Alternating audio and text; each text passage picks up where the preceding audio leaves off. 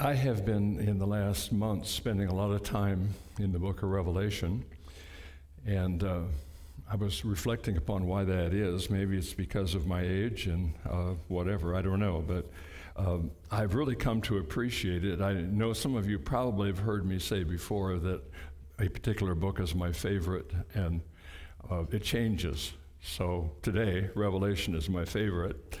And I think it's essential for us today, like the book of Romans was for the Reformation. And you know how important that was when Martin Luther discovered again the gospel message as it's presented in Romans and preached that message, and really the Reformation growing out of that book, how important Romans was.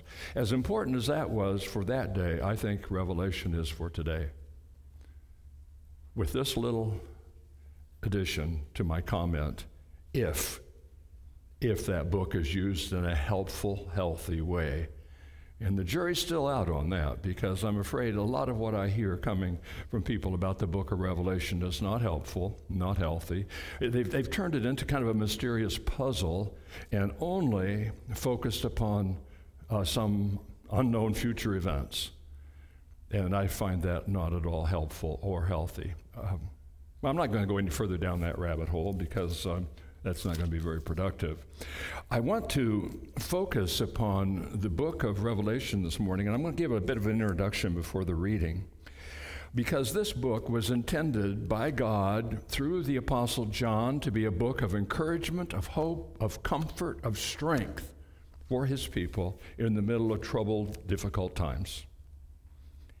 That's the way it was intended originally. That's the way it's intended today.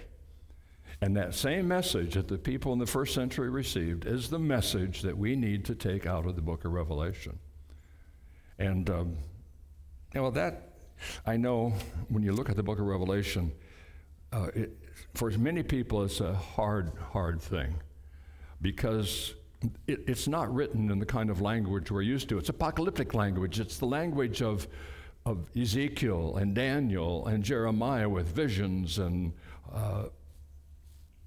numbers and all kinds of things that are not familiar to us, but were familiar to the first readers. Today, not so much. Maybe not at all. Now, you might ask, why didn't John just write straightforward? Because what he's proclaiming here in this book of Revelation is that Jesus Christ is Lord. He's on the high throne. He deserves all of our allegiance and all of our worship, and we can find our strength and our comfort in him as we go through whatever we're going through. Why didn't he just plain come right out and say that? Well, he's on the island of Patmos because of his preaching the gospel. And if he had written what this book really says, that Caesar, now I know he wouldn't use this word, but Caesar's an idiot. He's pretending to be what he's not. He's not God. He's not the Savior as he claims to be. He is not the high throne ruler. There is a higher throne, and that throne is occupied, and it's occupied by the Lord God himself. And Caesar is headed for destruction. Now, if he had written that, it would have been a death sentence for him, for the authorities would get a hold of it. And furthermore, this letter to the churches would never have left the island. You think the censors would pass on to a church, and if the people got it on the mainland, they would also be killed for such seditious kind of thinking and words. So John writes in apocalyptic language that they would understand. And that's what he's saying in this book. Jesus Christ is Lord of lords and King of kings, and he deserves our full allegiance. You know, when you think of that throne that's not empty because it's occupied by that Lord Jesus Christ, he's our supreme ruler, and our focus needs to be on that. And that's why it's so important for the church today, I think, to hear this word and focus our attention. John's not wringing his hands. They're facing trouble. They're facing persecution. They're facing economic ruin, the Christians are. But their focus is to be on that higher throne. ours as well, and we're going to go there now in Revelation chapter 7 after that introduction. I'm going to ask you to do something you probably don't usually do. I'm going to ask you to stand if you can. Would you please stand for the reading? And I want you to know as I'm reading this that you are standing before the throne, just like those we're going to read about. Yes, it's future. Yes, it's past because the first readers were standing before the throne, but we also. And you're going to understand the stand part when I read this. Oh, by the way, throne is used in this book 46 times. That ought to tell us something. 43 times it's for Christ and for God on the throne. And worship is used some 20 times. So that all comes together here in this 7th chapter, beginning at verse 9. After this I looked, and there before me was a great multitude that no one could count, from every nation, tribe, people, and language, standing before the throne and before the Lamb. And that includes us. We're in that number that he sees. They were wearing white robes and were holding palm branches in their hands, and they cried out in a loud voice, "Salvation belongs to our God who sits on the throne and to the Lamb." All the angels were standing around the throne and around the elders and 4 living creatures. They fell down on their faces before the throne and worshiped God, saying, "Amen, praise and glory and wisdom and strength. Thanks and honor and power and strength be to our God forever and ever. Amen." And then one of the elders asked me, "These in white robes, who are they and where did they come from?" And I answered, "Sir, you know." And he said, "These are they who have come out of the great tribulation. They have washed their robes and made them white in the blood of the Lamb. Therefore, they are before the throne of God and serve him day and night in his temple. He who sits on the throne will shelter them with his presence." Now, one of the confusing things about the book of Revelation is it's talking about, yes, future. It's talking about the past. It's talking about the present. And they're kind of all jumbled together. So when he's talking here about, one day we're going to stand before the throne. Well, the first readers of this, standing here, in these verses describe them. They describe us. Never again will they hunger. He shelters us with his presence. Never again will they hunger. Never again will they thirst. The sun will not beat down on them, nor any scorching heat. For the Lamb at the center of the throne will be their shepherd. He will lead them to springs of living water, and God will wipe away every tear from their eyes. Brothers and sisters, this is the word of our Lord. You may be seated. I had prepared an outline. I think it's in the bulletin that you have. I just start off by saying we are living in the middle of difficult and troubled times. I don't have to say much more about that. You know all about it. It's true politically, it's true socially, it's true economically, it's true within the church, it's true. We are living in the middle of those kinds of times. Well, that's what they were living in the first century. And they desperately needed to hear this word from God, because in the middle of all that trouble and difficulty, there are all kinds of voices that you and I are hearing. And they're coming through social media, they're coming through political leaders, they're coming from fellow church members maybe, and there's all these voices. We need to hear the voice from the throne. We need to focus not on what a president says or what Putin is doing or whatever. Our focus needs to be on what is our Lord doing and saying to us of comfort and encouragement and strength and direction. So that's my thesis here for the sermon this morning. And it's that focus upon him as Lord on the high throne, the one who deserves all of our allegiance. I want to show you some 4 reasons why he deserves our full allegiance. First of all, he has a plan that will work out. Now, when there's a political leader, and we're hearing that from people in the primaries now too, one of the questions is asked by those who interview them, well, what's your plan? What's your vision? And they begin to lay it out, and we become quite skeptical of some of those because we've heard them before, and we kind of shake our head and say, yeah, I'll believe that when I see it. Well, God has a plan, and he doesn't have to get enough votes to enable that plan to be worked out. It will be accomplished. And his plan, well, he gives it to us. It's right here in the Word of God. He established it before the creation of the world, before the foundation of the world. And that plan, then, right away, it's sabotage. You know, the attack of the devil and Adam and Eve and the fall. But that doesn't stop God's plan. It will be accomplished. And so you follow that plan throughout the scriptures. And finally, then Jesus Christ, we've been singing about him dying and rising again and ascending. That's part of God's plan. Then you get the church, the New Testament church, and that go through the plan. And I think Eugene Peterson is right. The book of Revelation is a fitting conclusion to the Bible and to that whole unfolding of the plan of God, because it all comes together, and it's a summary, really, of that whole plan. One of the things, and some of you know this, when I was teaching Bible for a couple of years at Holland Christian, I started out teaching freshmen, and I loved that because we started out with Genesis.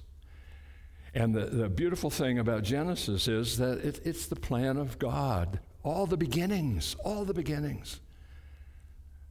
And I had some fun with, I think it's the 14th chapter of Genesis. There are 3 verses there.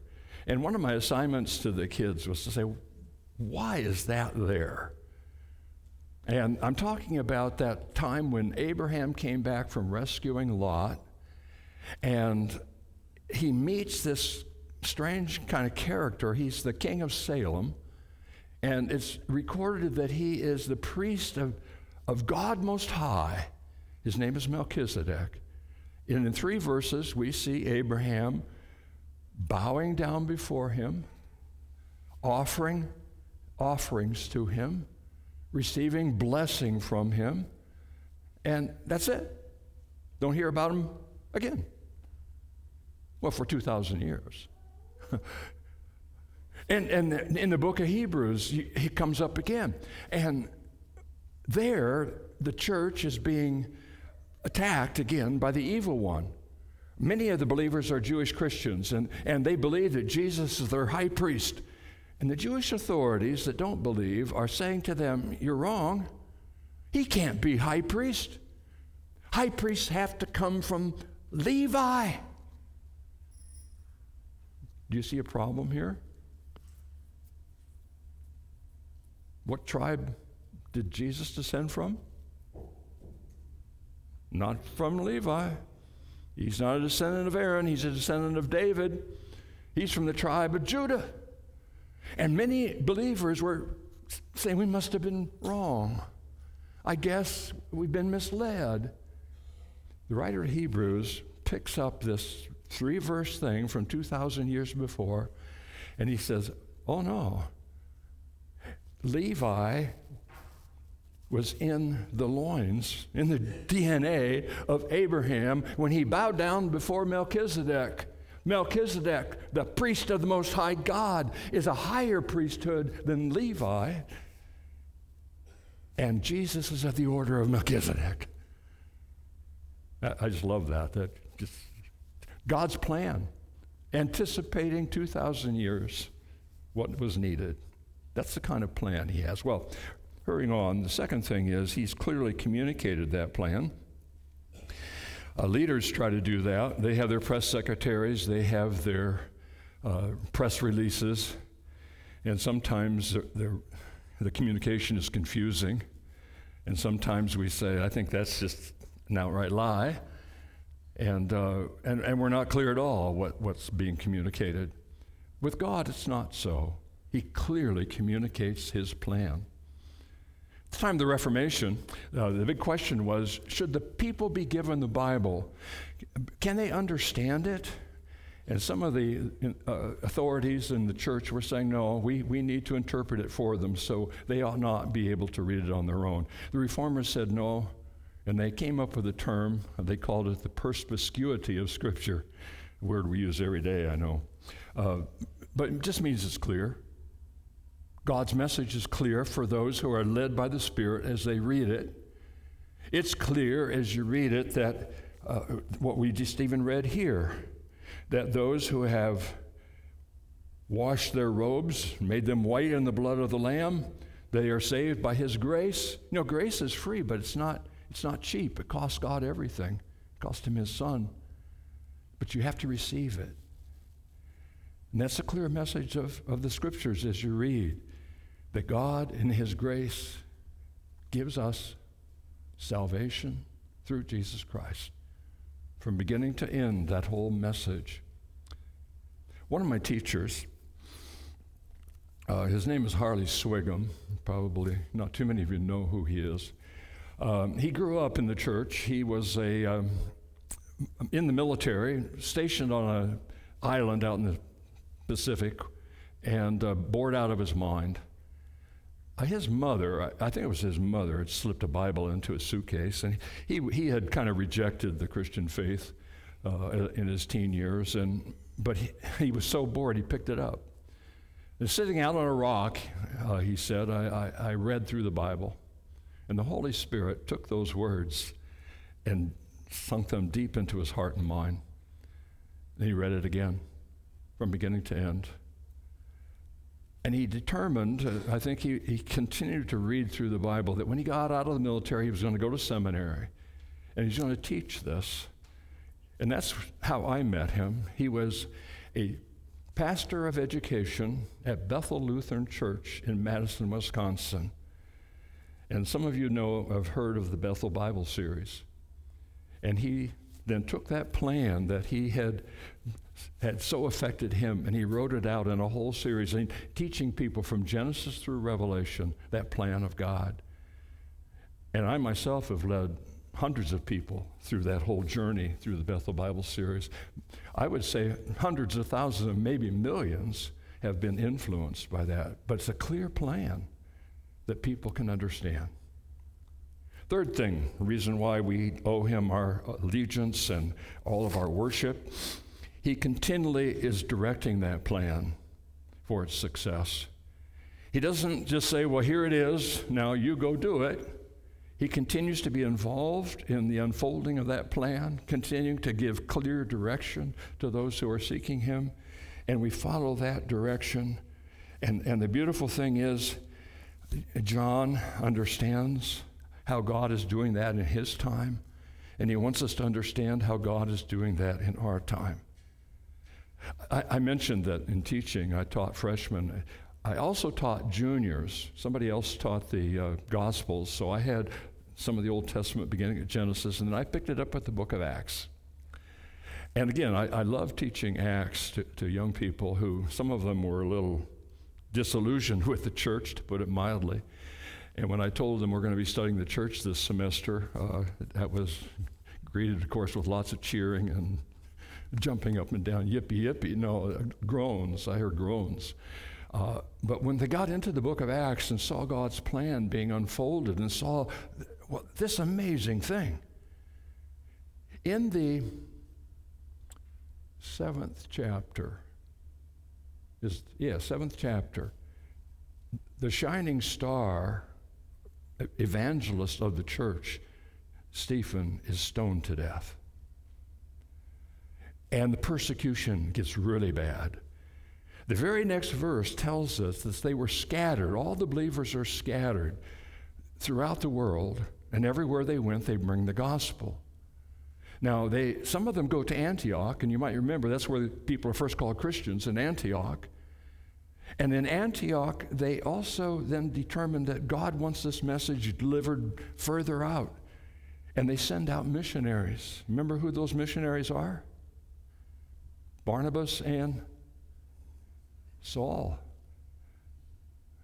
Remember where you see Saul before? He's at the stoning of Stephen. That same verse that talks about his being stoned says that Stephen being stoned says that Saul is there.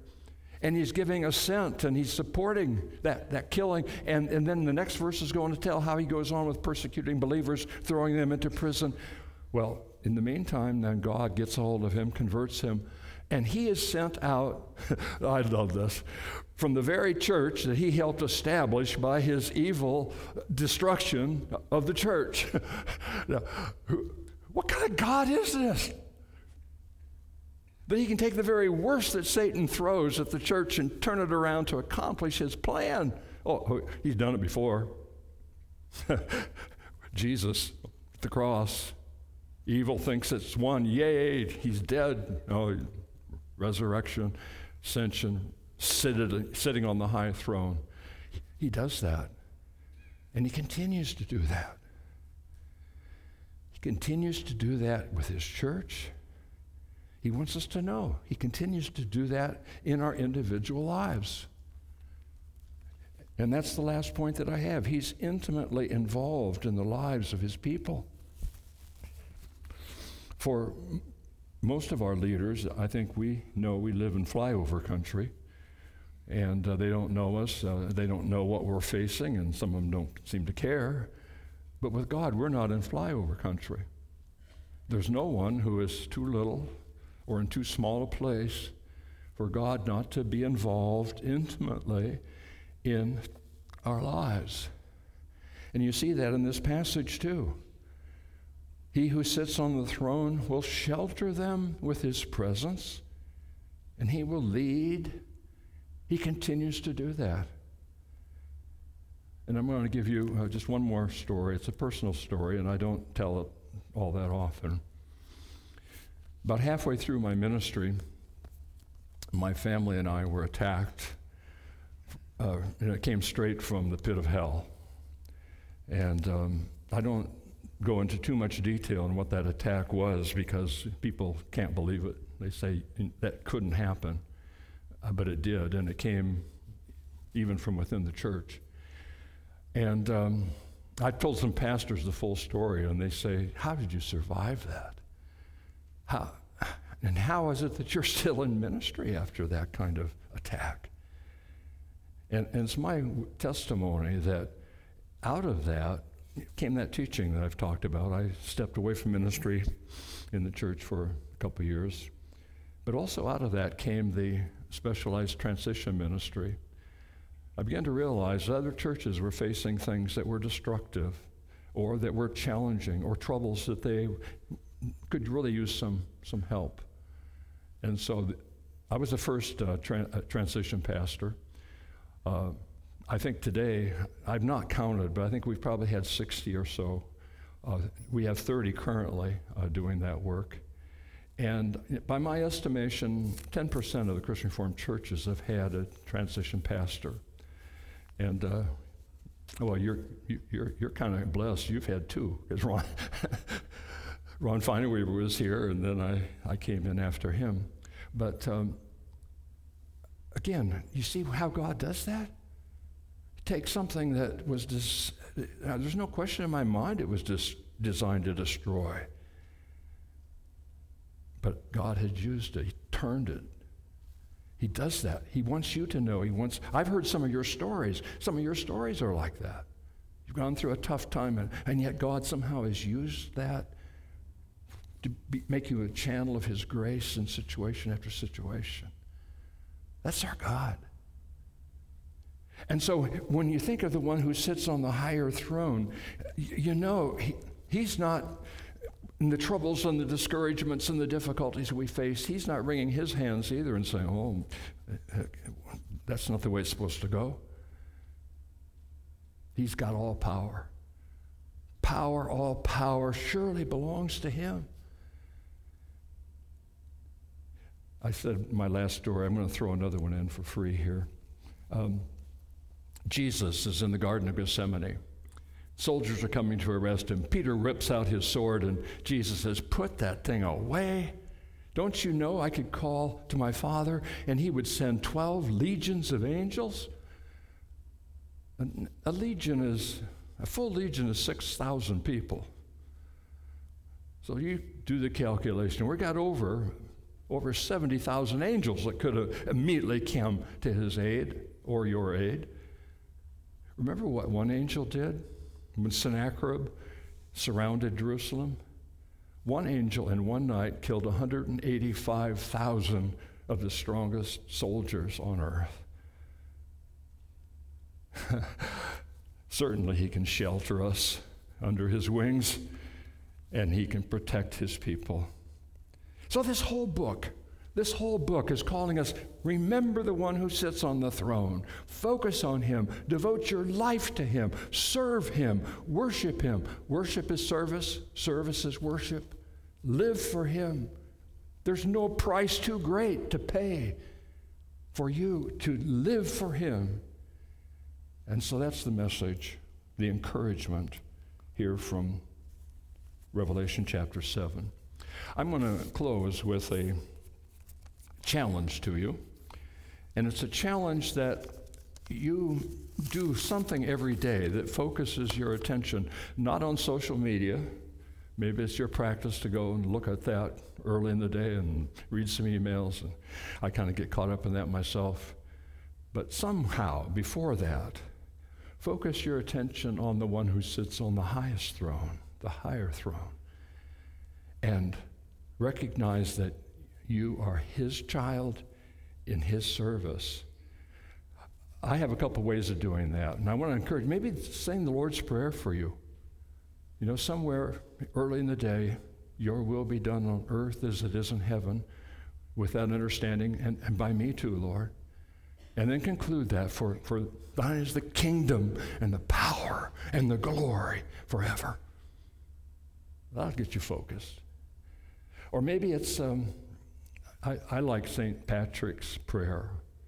I step out of the shower with that awareness that I've been washed clean again by Jesus himself, and then pray St. Patrick's prayer, Christ above me, Lord on high, Christ before me, leading me, Christ beside me as my companion, Christ behind me as my protector. He goes on in that way, and Christ within me. That makes a difference as you step out with that in the day. Maybe it's a psalm that's a favorite of yours. Or maybe it's a song that you like. I've had a song, and I've got it here. I'll be reading.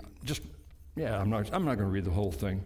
But it's written by the Gettys, and it was written almost 20 years ago. And Kristen Getty said this was their first hymn that they wrote, and I know you've sung In Christ Alone, and Christ Our Hope in Life and in Death, and some of their other songs as well. But this one is the inspiration for my title. I've listened to it several times a week for months. And it's also based on Revelation 7. And you can Google it, you can go on YouTube and find it. This is it. There is a higher throne than all this world has known, where faithful ones from every tongue will one day come. Before the Son we stand, made faultless through the Lamb. Believing hearts find promised grace, salvation comes. And then she goes on with hearing heaven's voices and the anthems and thundering, giving praise, all glory, wisdom, power, strength, thanks, and honor are to God our King, who reigns on high forevermore. And that's the focus, isn't it? Would you pray with me? Lord, we're thankful this morning that in a world of so much trouble and difficulty and people around us losing heart in all kinds of ways and despair, Lord, thank you that you have given us clearer vision through some sometimes strange language and strange pictures, but always the same thing, that you are in control, that you are on the higher throne, the highest throne, that no matter who pretends that they've got the power, you have all power and all authority. And we can look in your plan and we can see how that's unfolded through the ages. We can share our stories with each other and hear how it continues to unfold today. So Lord, continue to encourage us and help us to continue to give our whole focus and our whole worship to you, our Lord and our King.